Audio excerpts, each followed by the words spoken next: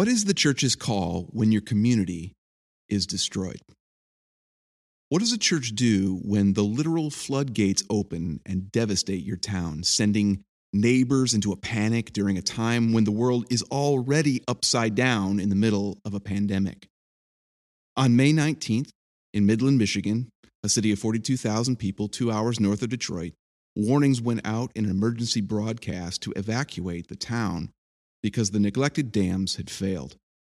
The flood displaced thousands of people from their homes. Recovery efforts are still underway 8 months later. Today on the Metro Detroit Pastors Podcast, we are sitting with Gib Giblin, a pastor on staff with Midland Evangelical Free Church. The church has been very involved in the recovery efforts, and we're going to talk not only about their work, but the role all churches play when disaster strikes. So thank you, Gib. I appreciate you taking the time to come down and be with us and to share what's been going on with you guys. Appreciate you spending the time. Sure. Yeah. So let's just start off talking about that day. I can't imagine what it was like for you. And so take us through that. Tell us about May 19th. What was that day like for you? What did you see happening in Midland? Well, it started when the first alarm went off at like 1:30 in the morning, and it's like the Amber Alert. You know, your phone goes off and wakes you out of a deep sleep, and you're going, "Oh my gosh, what's going on?" And they say evacuate because the dams are going or possibly breaking. Did you believe it? Did you believe your eyes? What raced through your mind? I actually lived upstream from two of the dams, so I thought it's not going to make any difference. Then my phone started ringing, including one of my neighbors who's on the Lake Commission, and said, "Gib, get out, because if the water keeps coming up, you're not going to be able to get out, and so get out when you can get out." And then we had people calling us. In fact, it was hard to pack because so many people were calling us and saying, "Get out, get out, get out, get out." What did you have like a amount of time? Were they saying get out? No. And you got 15 minutes. You got 3 hours. They were coming through the neighborhood, going door to door, knocking on the doors, and you heard the loudspeakers going off on the trucks. That you have to evacuate. So we had 2 dogs that we had to pack up, and then some friends in town called and said, "Hey, we heard you had to evacuate. Why don't you come here?" Somebody was far away from the water. So after the dam broke at 2 p.m, that night, they got evacuated. So we actually got evacuated twice. Oh, my goodness. So that time we called some other friends and go, "Hey," they were on high ground, and "Can we come stay with you?" And they said, "Sure." And so you had 3 households all staying there in the one house, because I assume the people you were staying with also had to evacuate? They went to her sister's. Oh, okay. So they went to a different place. They went to someplace else, but it was wild. That is wild. Yeah. 3,400 homes were evacuated that night. No one died. Wow. And that is a miracle. You hear all these stories about. What do you attribute that to? That something this devastating would happen and no one dies? Well, God. Well, yeah. Obviously providence. But unbeknownst to really the public in general, they had practiced this several times. Okay. So the authorities knew what they were doing. And so they had a plan, and volunteers and active caregivers, police, fire, everybody, EMS people were out, knocking on doors, cleaning neighborhoods. My goodness. And some neighborhoods were worse than others, as far as a threat. Is this something that those people who live in Midland had any idea could happen or might happen? Was this ever discussed in the past? Was it? Well, do you know what I'm saying? Yeah, there was always, anytime there's a dam, you always have kind of in the back of your mind that, gosh, what would happen if the dam broke? Mm-hmm. Yeah. Midland floods quite often. It's that's one reason why the dams are there. Mm-hmm. Historically they flooded. The 40 people that flooded within the church this time, almost the same 40 people flooded in 17 when there was another flood. So it's almost sad. This was much worse. Yeah. Some people had 3 feet in 17. This time they had 8 or 10 feet. Oh, my goodness. So it's a very, very different deal. But I could go through the list that I had from then and almost start going, yep. Yeah. Were you able to return to your house shortly thereafter? Or what happened with your house? Couple of days later. Okay. So you didn't take on water then? No. Okay. No. My goodness. Yeah. Wow. But that's when the work really began. Because you said there were 3,400 homes? Evacuated, but not that many got wet. I see. Okay. So, like the one people that we got evacuated from in town, they didn't come anywhere close to getting wet. But it's really hard to know what's going to happen and the way the water would go through a dam and how it would spread out. Yeah. One of the houses I'll talk about later, there were houses that were upstream on different rivers. They got flooded because the water backed up. Just because how hydraulics work. Huh? Yeah. Oh my goodness, that's unreal. I imagine it's been very hard emotionally for people in the community over the last 8 months. What has been the attitude of people in Midland? Well, initially, Midland's a great community. It really is. Very, very helpful, very centered around the community and just benefiting the community, doing things. There's not a whole lot of infighting or anything like that. So the days after the flood, people that didn't get flooded went and helped. Almost everyone knew somebody somewhere. And so the streets were crowded. Wow. People took their masks off. At first we were going, oh my gosh, is this going to be a huge bump in COVID? Right. It wasn't. Yeah. Groups brought hundreds, if not thousands of people in to help muck and gut. Wow. And so it was just you went through people's homes and ripped everything that got wet out. So that really speaks to the importance and the blessing of having created a great community unity prior to something like this. Right. Like Samaritan's Purse came in and, they bring in a lot of volunteers and a lot of equipment. And they organize, and we organize. Yeah. The Free Church has a crisis response group. Wow. And they called us the day after the flood, and I said, "Please come." What does that look like? What is the crisis? Is that like a group of people from this region that all just sort of converge on a place like this? Actually, this is the furthest north in the Midwest they'd ever done. Typically, they focus on hurricanes. So they did Katrina. Okay. In fact, they just shut down their efforts after Katrina 18 years later. Oh, my goodness. They were still working on that. They were still working on it. Oh, my And so our church had sent people down there to work with them. So they knew us. So they offered to come help. I said, come help, because it's organizing the long-term thing is good. Like Samaritan's Purse was there for like 2 months, and they pulled out after the houses were cleaned up, but the houses weren't rebuilt. Oh, okay. And so what we're working on is rebuilding. Okay. And that's why I know we really appreciate Doxa coming, but just a lot of different churches are coming. And part of that, you ask about the attitude in the community. After a week or two, people go, well, it's over.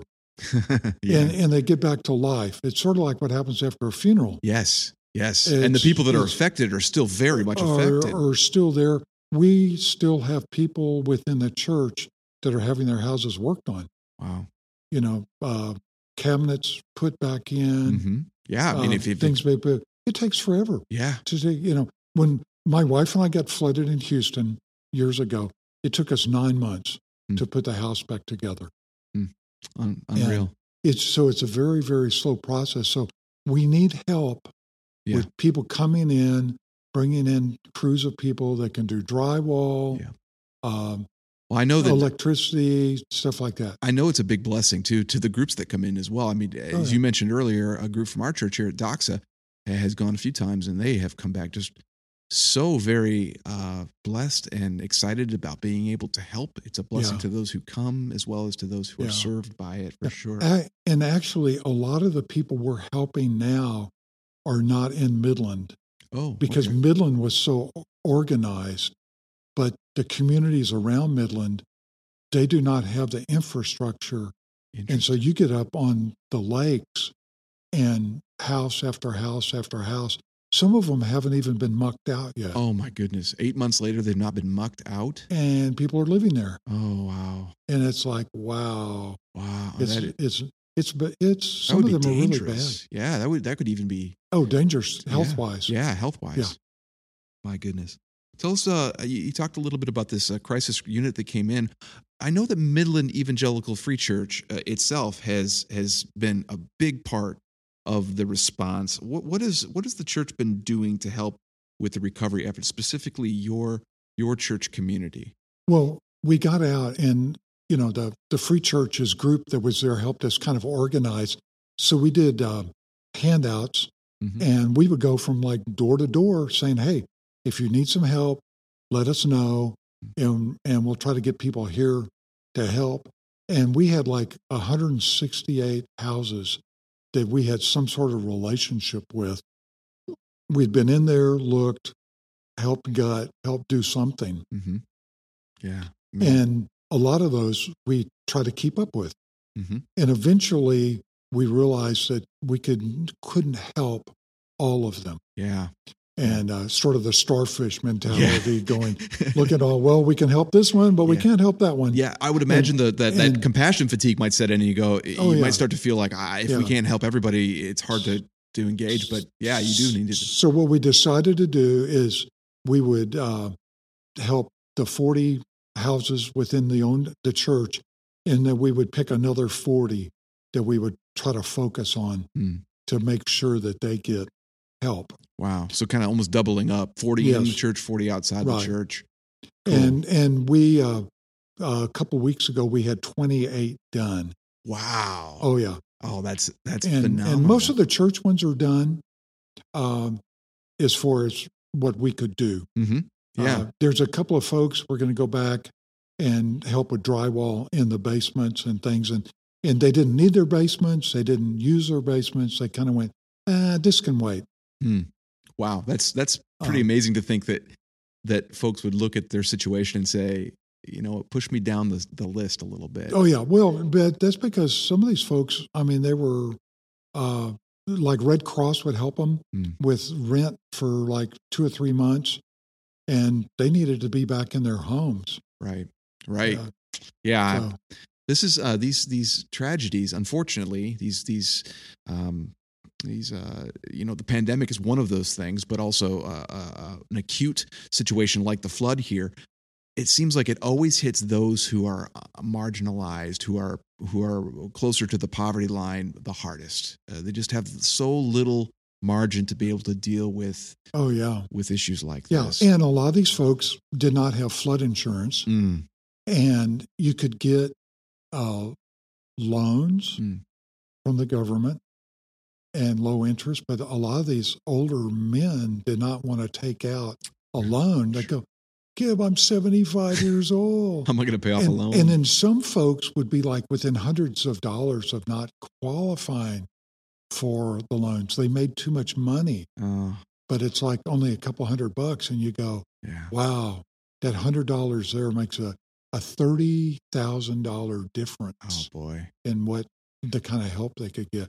So it's really frustrating. They get caught in this malaise, and a lot of the 40 homes that we were helping, there would be somebody in the church assigned to that home, and they were helping them with insurance, with getting additional help. I know I've been in some of the houses where I'm listening to the person helping, talking to the insurance person on the phone because the homeowner was lost. They didn't know what to do. Man, that's so great that it seems like there's so many different levels. There's the physical side, there's the emotional help that you can be, there's the spiritual witness for Christ you can be in a situation like that. There's just the practical, let me get on the phone and help you walk through this really difficult situation with you. And people would constantly ask the question, why are you doing this? Why are you doing this? You know? Yeah. And we're going, because Christ. Yeah. Because of Christ. He said, love your neighbor. And here we are. And here we are. Yeah. And for whatever reason, we became friends with you. And so we wanted to help. It's really cool. So, what are one or two projects that you've found to be especially emotionally impactful for you personally as you've been going through this? Well, one of the ones what I was talking about earlier, they're on one of these back rivers, and they were 15, 20 feet above the Salt River, and they ended up getting 10 feet of water in their house. And they would describe it as the river flowed upstream. In fact, they were into cat rescue, and oh no, they had 10, 20 cats inside their house. Well, they left their house, and they went, oh my gosh, we got to go back and get the cats out. And so they went back, and this guy's loading cats up on cat carriers on 2-inch Dow foam, the blue foam. Yeah. And pushing them out in the water. And so when he went in, it was knee deep, and he left and it was hip deep, and he actually got swept away. And one of his neighbors had a rope tied to him and caught him as he went across the road. Oh my goodness! And they don't know. They still go, wow, we don't know what would have happened to him. Yeah. If he had gone swept upstream. Yeah, could have been lost on that. So we've been working on this house, and we have small groups, and guys in the church go out and help, and replace bathrooms, replace electricity, replace the heating and air conditioning. Is it livable yet? Getting there? Yeah, but it's close. Close there? It's close. All right. Very good. What has been some of the feedback you've received from the people that you've met along? You were saying before, people asking, why are you doing this? But have you seen relationships grow? Yes. Yeah. Very, very much. Yeah. Because, the government folks that are assigned, they care, but, they've got like 200 people that they've got to keep up with. And there's no way, you call them and it might be days before they call back. So it's really nice for these folks to have somebody that calls them and maybe go sees them a couple times a week, or even more often. Did the church for the 40 houses that you focused on outside of the church? How did you vet? How did you determine who you were going to help in the community? I think this is the reason I'm asking this question is because. First? The first people that called you? Yeah. Well, no. Yeah. No, how do you figure out who's first? Yeah, and I think the reason I'm asking that is because I think there's a tendency in churches to look at a community in any situation, not necessarily a flood, but any situation, and say, we'd like to be able to be a blessing. We'd like to be able to help. We don't know how to vet good opportunities. We don't know how to really think about who to help and the most strategic way to help. I imagine you had a lot of folks that were very interested in having you come help. How did you, on your end of things, determine where you were going to go? Well, the crisis response guys were great with that. They helped us, before they left, they helped us come up with, okay, who's not living in their house? Who needs to get back in? Who's, who can you go in? And you can, if you get the walls back up and, the electric's working, you've got working water and heat, and drywall, and it may just be plywood floors, but you can live that way. You can live that way, yeah. You can live that way. So that's kind of what we were going. We're done when the walls are up and drywalled. Yep. Wow. Not everything's perfect. Yeah. How often is at this point? Here it is now. We're recording this now here in January, and it'll still be cold when this airs in about a month. Yeah. I imagine it's gotten more difficult to do the work now with the winter onset. Has that affected you a lot in the work that you're able to do? You have to figure out some way to heat the house if you're doing drywall in there, and but you could work at 40, 50 degrees. Yeah. the drill warms up in your hand really well. And, and do you, and is the church folks at Midland Evangelical Free Church, are they staying positive? Are they still saying, we're exhausted. I imagine you are. We're tired. And that's why we ask other churches to come help. Mm-hmm. And some churches send crews, some churches send money, because we're helping folks like these folks I just talked about their house. They needed an extra heater to help, so we bought them a heater. Yeah, and the church has set up a fund to be able to receive funds from the outside to be able to do that. That's such a good idea. It's good, because we wanted to help people within the church and outside, and that was the goal from the very beginning. Yeah, try to do it 50-50. We didn't want people within the church to struggle, but at the same time, we didn't want these folks. You get to a point where you're almost there. You're almost there. You go, hey, let's get them across the line. Get them in their house. Get them going. Wow, that's really cool. It's this one guy's house. It was an A-frame up on the lake.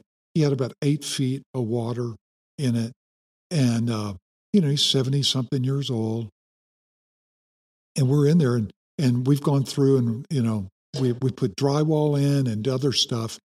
And he went, I've got cobwebs up there. I go, I got a pole.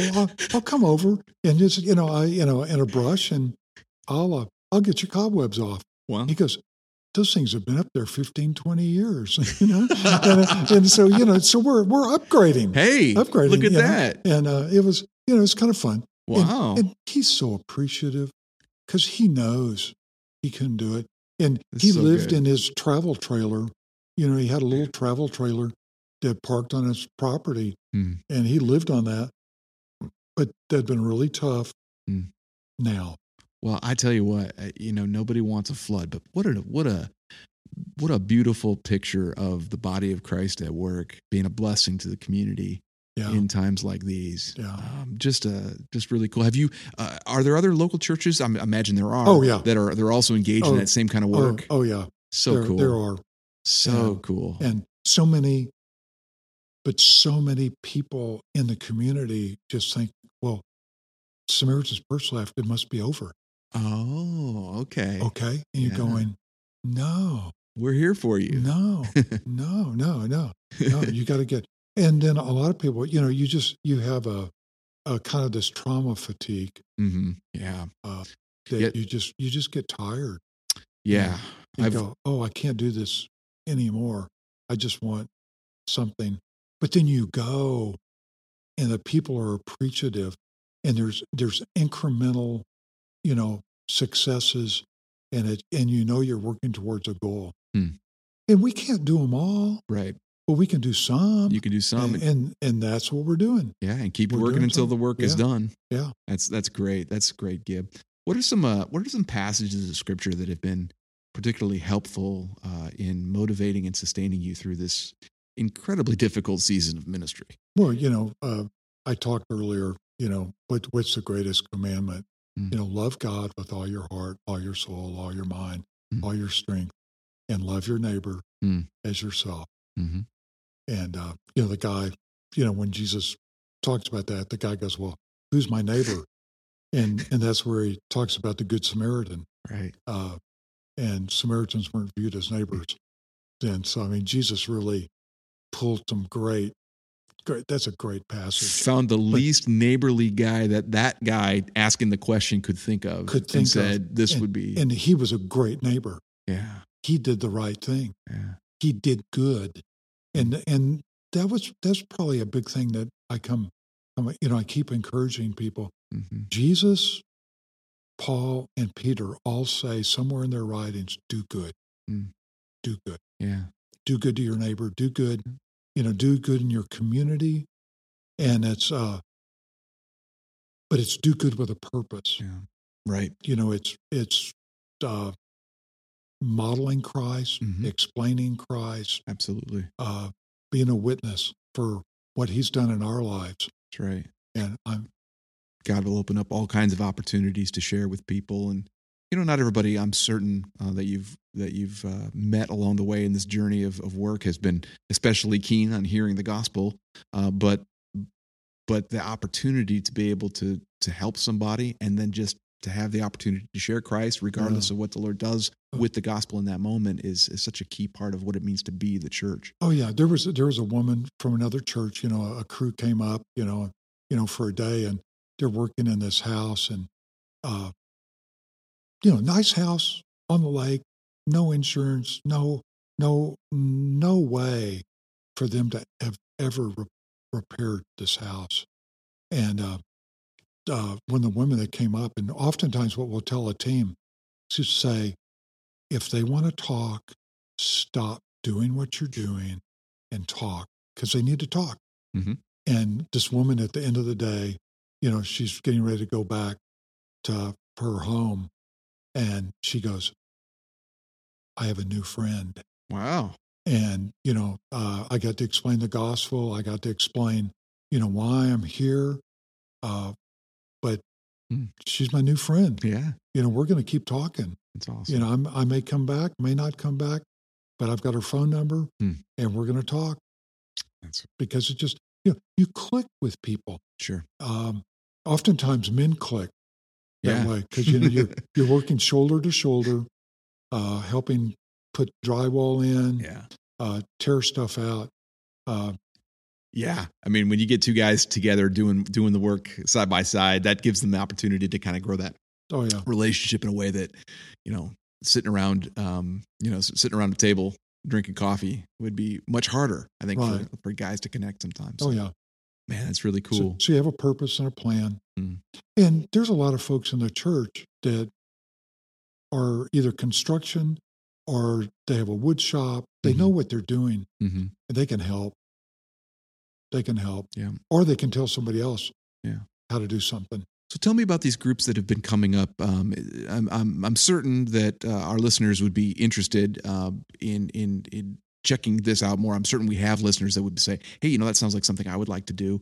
What is a typical experience of a group that comes up? Do they come up overnight? Do they come up for the day?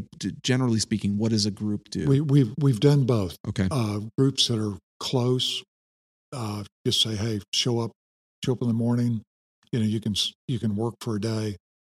We've had groups come up and we've been able to house them somewhere or another. Some churches have a missions fund to send groups all over the place, especially overseas, and they can't do it this year. So they're putting their people up in a hotel for a couple of days, and I'm going, wow, that's great. Yeah, that's a great way to do it. But I mean, you guys stayed with us, and that was great. Yeah. So it's just it works. Okay. So if a group wanted to do this, and I know you're still receiving groups and getting them up there and doing the work, how would a group go about setting up an opportunity to come? Probably best thing to do is go on the website, go to Midland Evangelical Free Church, it's mefchurch.org, and on the front page there's things that pop up when it says flood response.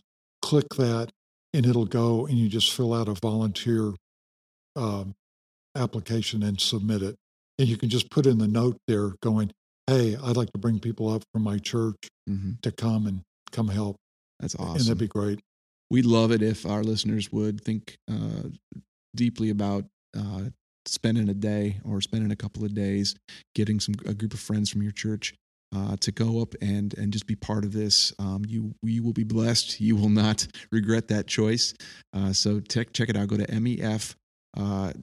mefchurch.org and follow the instructions there. You can also, if you want to, you can contact us here at Doxa Church, doxadetroit.org. You can send us an email, give us a phone call, and we have sent, and we're going to continue to send groups up from our church. And so if you're a person who says, I don't know if I can organize a team of people, but I sure would like to be part of a team that would go up, Doxa is setting up more of those, and so you can definitely be part of that. If you're sitting there and you're inspired and you feel that the Lord is really tugging on your heart to be part of this, do you have to be especially skilled to come on up and to be part of this? Not necessarily. Okay. We'd prefer. We've had solo people show up, and that's a little more challenging. with homeowners and everything else. So we'd rather there be two or more. Sure, of course. Within a group. Mm-hmm. But yeah, it just depends on skill set. Yeah, like do you have to? Let's say someone's listening right now and they say, "Boy, I'd sure like to be part of that," but they're more like me, where my tools are things like books and stuff, and I don't put up a lot of drywall and things. I have put up drywall, but I don't put up a lot of drywall, and I don't swing a lot of hammers. Is there going to be there's always a role? Cleanup? Yeah, there's always cleanup. There's always hauling stuff around.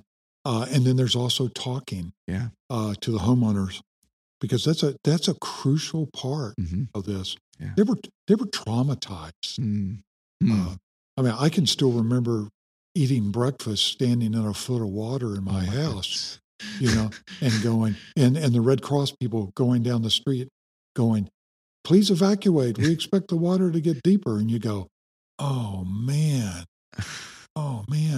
Yeah. And it's just discouraging. Yeah. So you need people of all kinds, whether you're a seasoned carpenter or whether you're just a willing participant.